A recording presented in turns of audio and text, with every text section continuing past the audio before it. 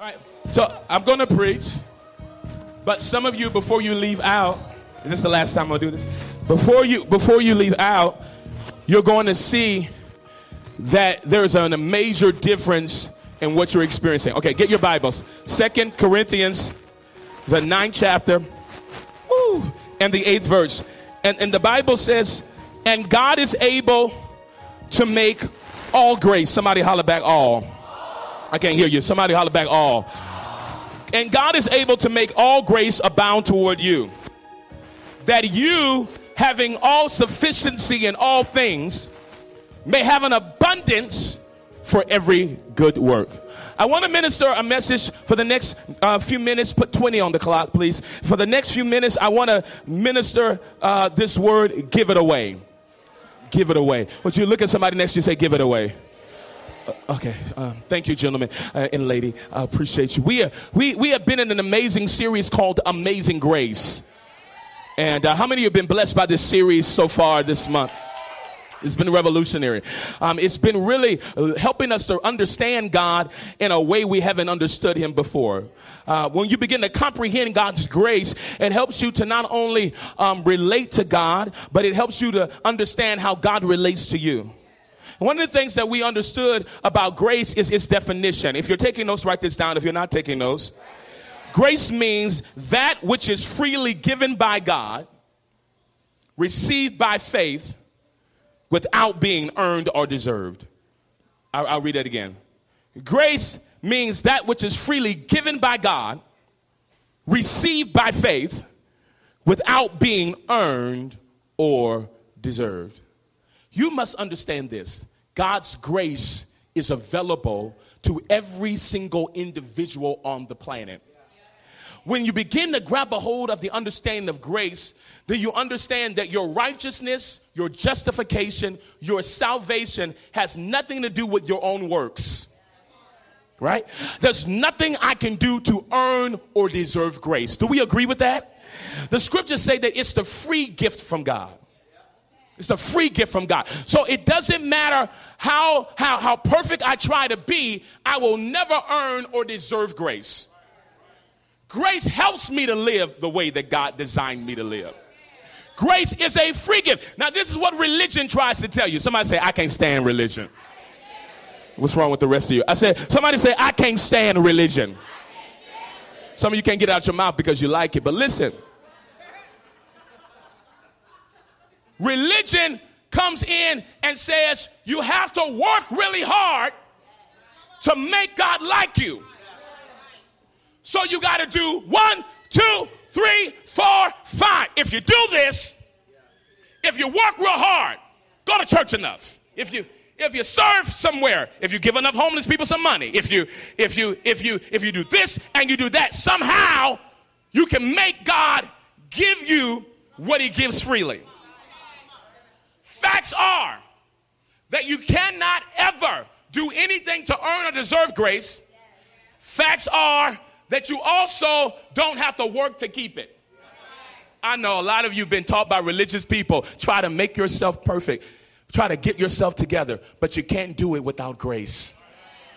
So it's this idea, well, people that are in religious systems where they try to make you have everything together. They want your attire to be a certain way. Talk to me like you know what I'm talking about. They want you to speak a certain language. They want you to behave a certain way. They want you to look a certain way. And so religion tries to tell you, fake it. So you become religious robots. I wish I had about 10 people that would rock with me in this message.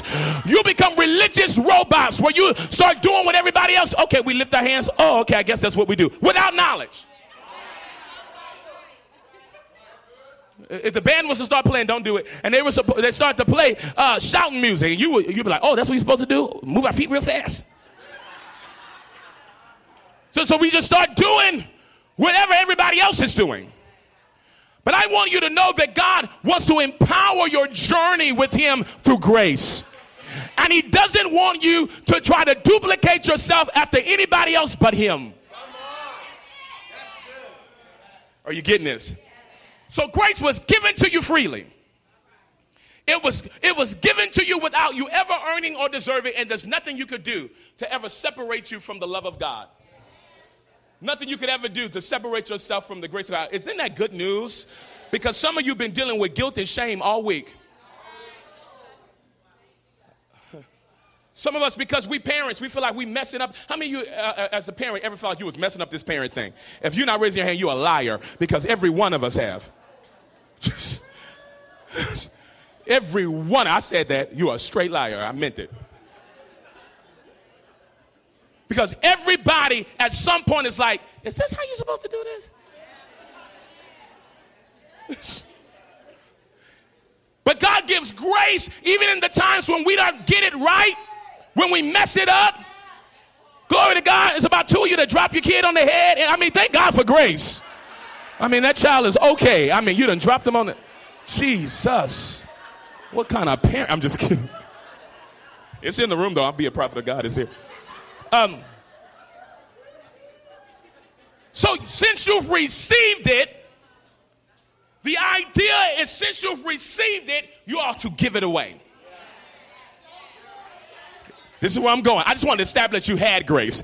But now that you understand that you have grace, we're going to end this strong with understanding the importance that because you have grace that you need to give grace away. The Bible says in Matthew chapter 10 and verse 8, freely you have received, now freely give. You hear that? Since you have received it freely, then give it away freely. And just like God gives it away without parameters and without things that he structures around it, you are supposed to give it away the same way. Yeah. God wants you to comprehend that he's destined you to be one that freely sows grace. This is why he says in his word today, he says, listen, God is able to make all grace abound to you. In 1 Corinthians 9 and 8, that you having all sufficiency in all things, having enough for whatever you need. The whole context of that chapter is all connected to generosity. If you read it in its context, the whole idea here in 2 Corinthians chapter 9 is generosity. That's the whole idea that the text is sending. God is saying, I don't want you to be stingy with anything. I don't want you to be stingy in any area, but one specific area we want to deal with today. God's saying, why are you holding back grace? And can I insert this, that I believe that many of us have held back grace because we didn't believe we had it. So we were just kind of operating in how we thought God dealt with us. But now that we've gotten through the revelation of you do have grace that's moving in your life today, that because of that, then you understand that you ought to give grace away. God's grace, I got to say this real because it hit me. God's grace is not for what you consider the small sins. It's also not for what you consider the big sins. How about God loves the people you hate?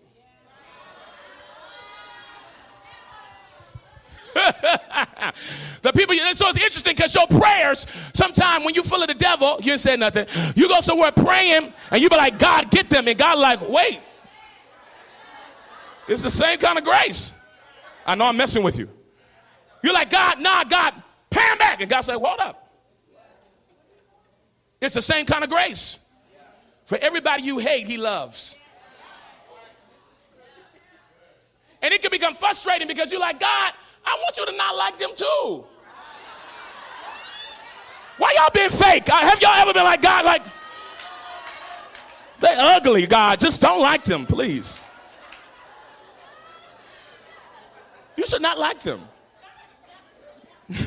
And God's like, no, my grace flows to all of my creation. So he said, I've given you all of this grace, look at this, that you may have an abundance for a purpose. This is the purpose. I want you to have it for every good work. What in the heck does that mean? If you study that out, it means acts of obedience to God. He said, I want you to have enough grace so you can do what I say. Are you with me so far? He said, I want you to have enough grace so that you can follow my directions. Good works are obedience to God. Are you understanding me so far? Okay, because I'm about to go somewhere and this is about to mess with you. Okay, let's go John chapter 13, verse 34. then let's sanctify, let's baptize some people and go home and eat something. Okay? Give me John 13, verse number 34. I'll start reading while they're finding it. A new commandment I give you.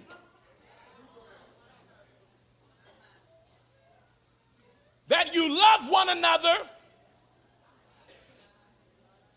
Look at this. He gives you some parameters. I want you to love one another as I have loved you. Hold it.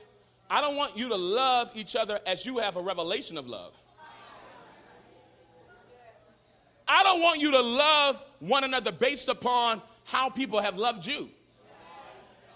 I don't want you to give them love because they bought you a gift. It's easy. You see these shoes I got on? Somebody said, them not shoes, Apostle. Thank you. Albert bought me these shoes this weekend in Seattle, Washington. It's easy for me to love Albert. He bought me shiny shoes. It's not hard for me to show him love. It's not hard for me. So it's not difficult to love people who give stuff to you. But when it becomes a strain is when we're in a place where people have harmed us, done us wrong, been against us. Then it's difficult to let that love move through us. But God's saying, I want you to love them just like I love. How did he love you? He died for you even when you were in your mess. You want to act like you got it together, but it's some weed heads in here. It's some porn addicts in here. It's some liars in here. It's some thieves in here. And I'm not talking about once we were. I'm talking about today sitting up in here. You are. No judgment. We are all going through our process. Look at your neighbor and be like, keep it real. You jacked up, man. You can sit in here and think because you sit up in a church, you got us fooled. We ain't fooled. You crazy. We all are, including the guy with the mic. We all need help in our journey. Grace comes to everyone. Ooh, this is good, and I only got 8 minutes. Listen, so I want you to love them as I love you. And this is what I need you to get, verse 35. Because this is how they're going to know you are my disciples. Watch this, please. Not how you dance and shout. Not how many hours you pray. Not how many scriptures you even know. He said the way you will be identified is by how you handle one another. Ooh. Lord have mercy, y'all are so uncomfortable. But I'm talking about you. I'm talking to the husbands that was cussing at their wife in the car on the way to church. And as soon as you drove in the parking lot, you was like, okay.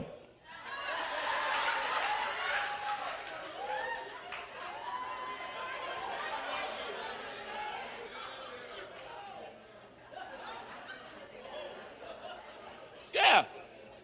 I'm looking at everybody. He's talking about how do you handle one another? That's how you identify that you know me. And you're trying to think that you're identified by knowing him or being his disciple by how you handle him. But he's saying that's not even how they know you're mine. The only way they find out that you are mine is how you handle the person sitting next to you.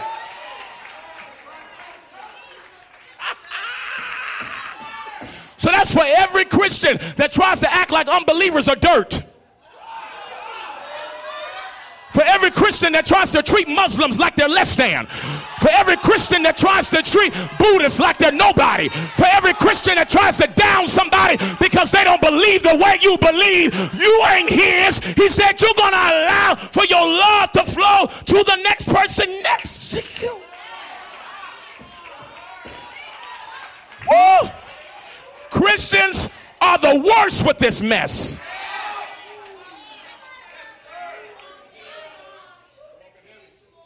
The worst. Because you don't align your beliefs with their beliefs, then they make it a decision that you are second. We're standing on corners with signs telling people they're going to hell. When most of the people are just holding signs about their own reality.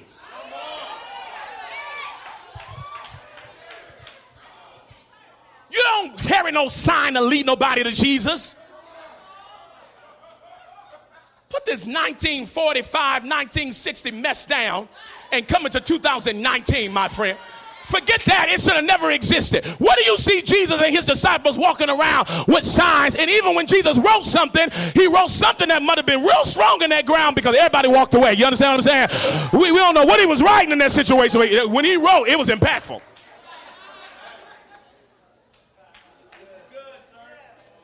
You don't push people away.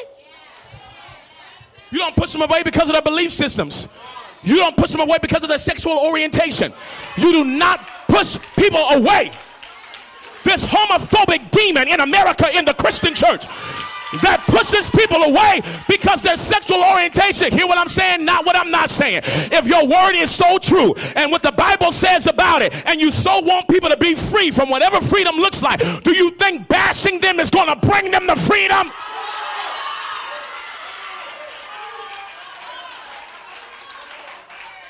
I'm preaching it here today. It cannot connect with you. You cannot do this with people who believe different from you. You can't do this with people who have different sexual orientation. You cannot do this for people that have a different class than you. You are not better because you have more money.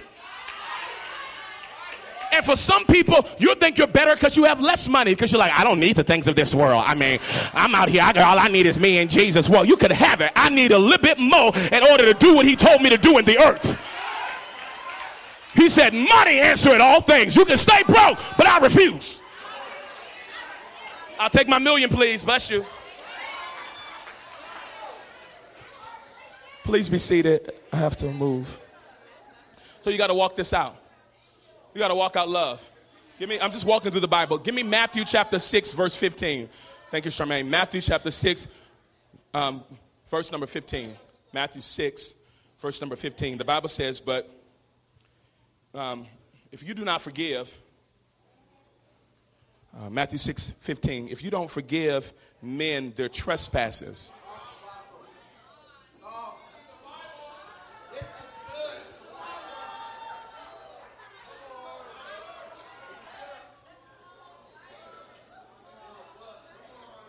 are you looking at this? God's saying your interactions with the people around you determine how we interact.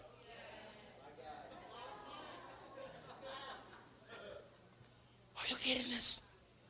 He's saying if you're not properly interacting with your brother or your sister, it affects this. And you've been so straight, thinking that you're straight with your horizontal, but trying to figure out why you're not getting breakthrough in your prayers. Okay. Praise the Lord. I can't go through this scripture because I don't have time. But in Matthew chapter 18, I want you to read the whole chapter later in your own study time. But I want you to read specifically Matthew 18, 21 through 35. And I want you to see how God deals with people that refuse to handle the people around them correctly. I don't have time to go through it, but let me tell you this. You see just through this simple verse that we just went through that it blocks your relationship with God when you don't handle people right around you. Can I give you 3 ways for you to show grace in your life? I wanted to be very practical today. I know I would only have a short period of time. I want to give this to you and give you something to implement very well. Here's the first thing that I want you to write down. If you're taking notes, write this down. If you're not taking notes, first thing is this, that you need to give grace in forgiveness. Grace in forgiveness, right? Out of the scripture that we just talked about in Matthew chapter 6, verse 14 through 15, it shows us that we got to step in to giving grace in forgiveness. This is a key part about forgiveness, okay? Said it before, worth repeating. Forgiveness is not for them. It is absolutely for you. When you hold unforgiveness, it begins to build what we would call the root of bitterness. When you're holding people captive to unforgiveness. Now, here's the thing. You can't do unforgiveness without grace. Hello? If somebody has harmed you and does something wrong to you, that's not just simple for you to just be like, I forgive you. Half of the time you say what you don't do anyway. Meaning you say, I forgive you, but we haven't really forgiven them people. One of the signs that you have not really forgiven is that you still have the same sting in your mind like it happened the first time. So every time you think of it, if every time you think about it, it's like you reliving it like it just happened yesterday. Nah, man. You gotta walk through serious forgiveness. And the only way that you're gonna walk through forgiveness is that it's going to take God. There is some stuff that was done to me. There was some harm that was done to me that I don't have it within myself to forgive you or to let you go because I want to kill you. Will somebody just be honest? Why y'all fake? I don't like that. No. I want to call some of my people and I want to. No, that's not a game. Like I want you to die. There's some real strong, perfect Christians in here. But some of us, we've been at some points in our life like, no, my dude, you don't really understand. In 2 seconds, I'm about to take off on you. Like, you really don't comprehend. You don't know me, man. I'm going to...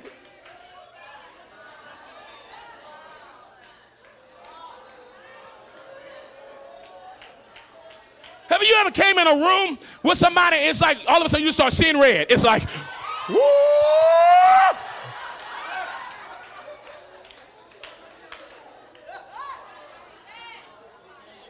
It takes grace. I'm sorry these fake preachers tried to make you feel like you had to ignore your feelings in order to be a Christian. That's a lie and a half. God gives you grace to deal with your dysfunctionality. You have to be honest about where you are. Man, you preach this sermon. Thank you, sir. It's important for you to get this. He wants you to receive grace, and he wants you to give grace in forgiveness.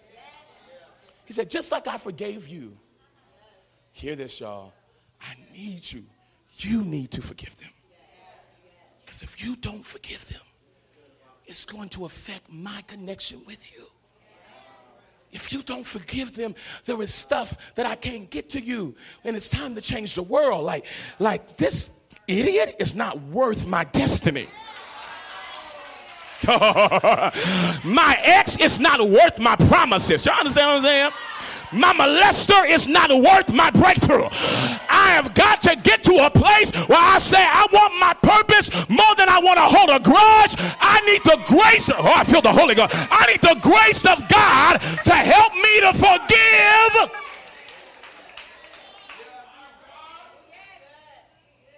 You need the grace to forgive. Here's the second thing. You need the grace. You need to give grace in interactions. So you give grace. Number one is give grace in forgiveness. Secondarily, give grace in interactions. Let's look at the Bible. Let's go to Philippians chapter 2, verse 3. Give grace in interactions. Give grace in interactions. Let's look at this. Let nothing be done through selfish ambition or conceit. In other words, let nothing be done with yourself being the main idea. Can I translate that for you? So, leave that scripture up for me, Charmaine. When you're in what I call a heated discussion, you might call it an argument. When you're in one, or somebody does something to you, maybe you're not even in the heat of it. Maybe somebody does something to you, and you're about to interact with them. If the main thing on your head is me being right, I'm about to lose the whole church. Me being right, my point getting across, because your point getting across does not always equal resolve.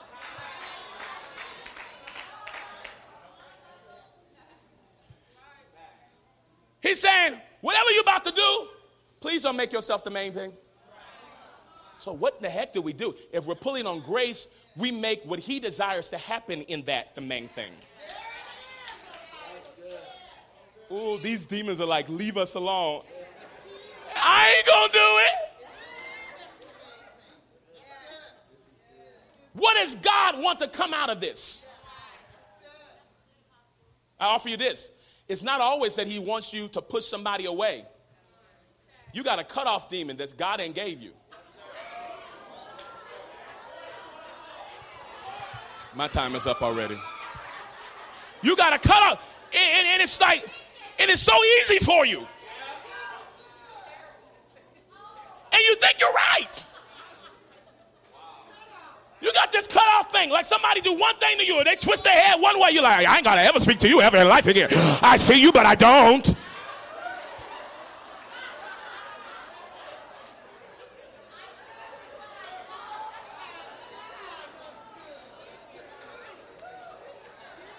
Is this practical enough for you today?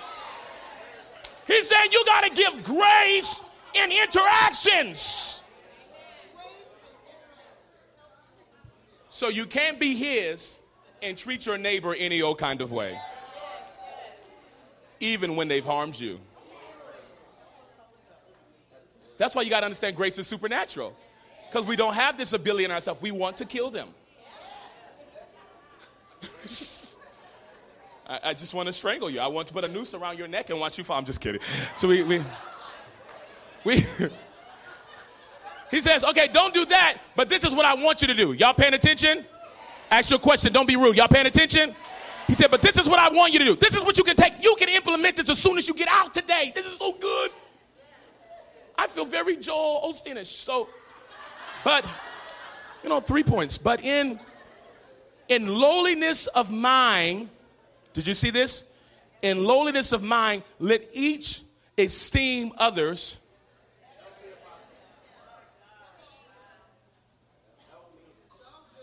Let each esteem others better than himself. So he's saying in grace, when you're giving grace in interactions, there's a level of honor that comes into that thing. And honor is not given because you're worthy of it necessarily from my perspective. Honor comes into place because you belong to him. So what does this look like? That means that in these situations where I'm ticked off at you, then my thing is I have to really take a minute and talk to the Father. So this is really going to test your relationship with God. Because some of y'all, the only button you got is on. You just automatically, boom, you got to talk to God. Here's the third thing, and I'm out of the way. Y'all can play something. Here's the third thing is, number 3 is you have to give grace in communication. You have to give grace in communication. You got to give grace in communication. Let's go to Proverbs chapter 15, verse 1. Good place to end. Proverbs 15, verse 1. How many of you are getting anything out of this message today? Is helping you? Yeah. And I appreciate the honesty of the rest of you. Proverbs 15, verse 1. It was like, no, I'm not getting anything out of this. I'm only here for the dedication to baptism. That is it. I actually wish you would shut up so we can go home. I will never be back to this church again. Proverbs 15, verse 1. It's in the room. Proverbs 15, verse 1. But I have grace. I forgive you. Proverbs 15, verse 1. A soft answer turns away wrath. But when you come in harsh, it's going to stir up the best man's anger. So I have to think. And not only do I have to think, because some of your thinking is dysfunctional. So I know you learn think before you speak. Some of you, it don't matter if you think or not. It really don't matter. You can think and it's about to pop off. So don't think before you speak. Did you hear what I just said to you? He was like, I thought, and I still want to knock you out like that. So it's not think before you speak, pray. That's how you interact with grace. Are you getting this? This is how you interact with grace. Pray before you act. Holy Spirit, how should I respond? Everybody wants the grace that keeps them out of hell. But we don't realize that he gave us grace to give grace away. The more you sow grace, the greater revelation you'll get of grace to your life. God said when you're communicating with people, take a minute, pray before you just simply jump in to harming somebody with your words. Because I'm sorry does not pull out worse curses. You think that after you said something, because you said sorry, it fixes it. Words are so powerful. You're made in the image and the likeness of God. You have creative power. What you said of your mouth creates ideas, creates mindsets, creates moments. So your I'm sorry doesn't change what you just did. I'm going to be careful how I use my words. 3 ways I'm going to give grace. I'm going to give grace in forgiving. I'm going to give grace in interactions. I'm going to give grace in communication. Father, I thank you for every single individual that's in this room today. I thank you, Lord, that we are going to give grace away. We understand the importance of our relationship with those around us affects our relationship with you. And our heart's desire is to be in right alignment with you. Thank you that you've given us an overabundance of grace so that we could do good works. We do the good works by your grace.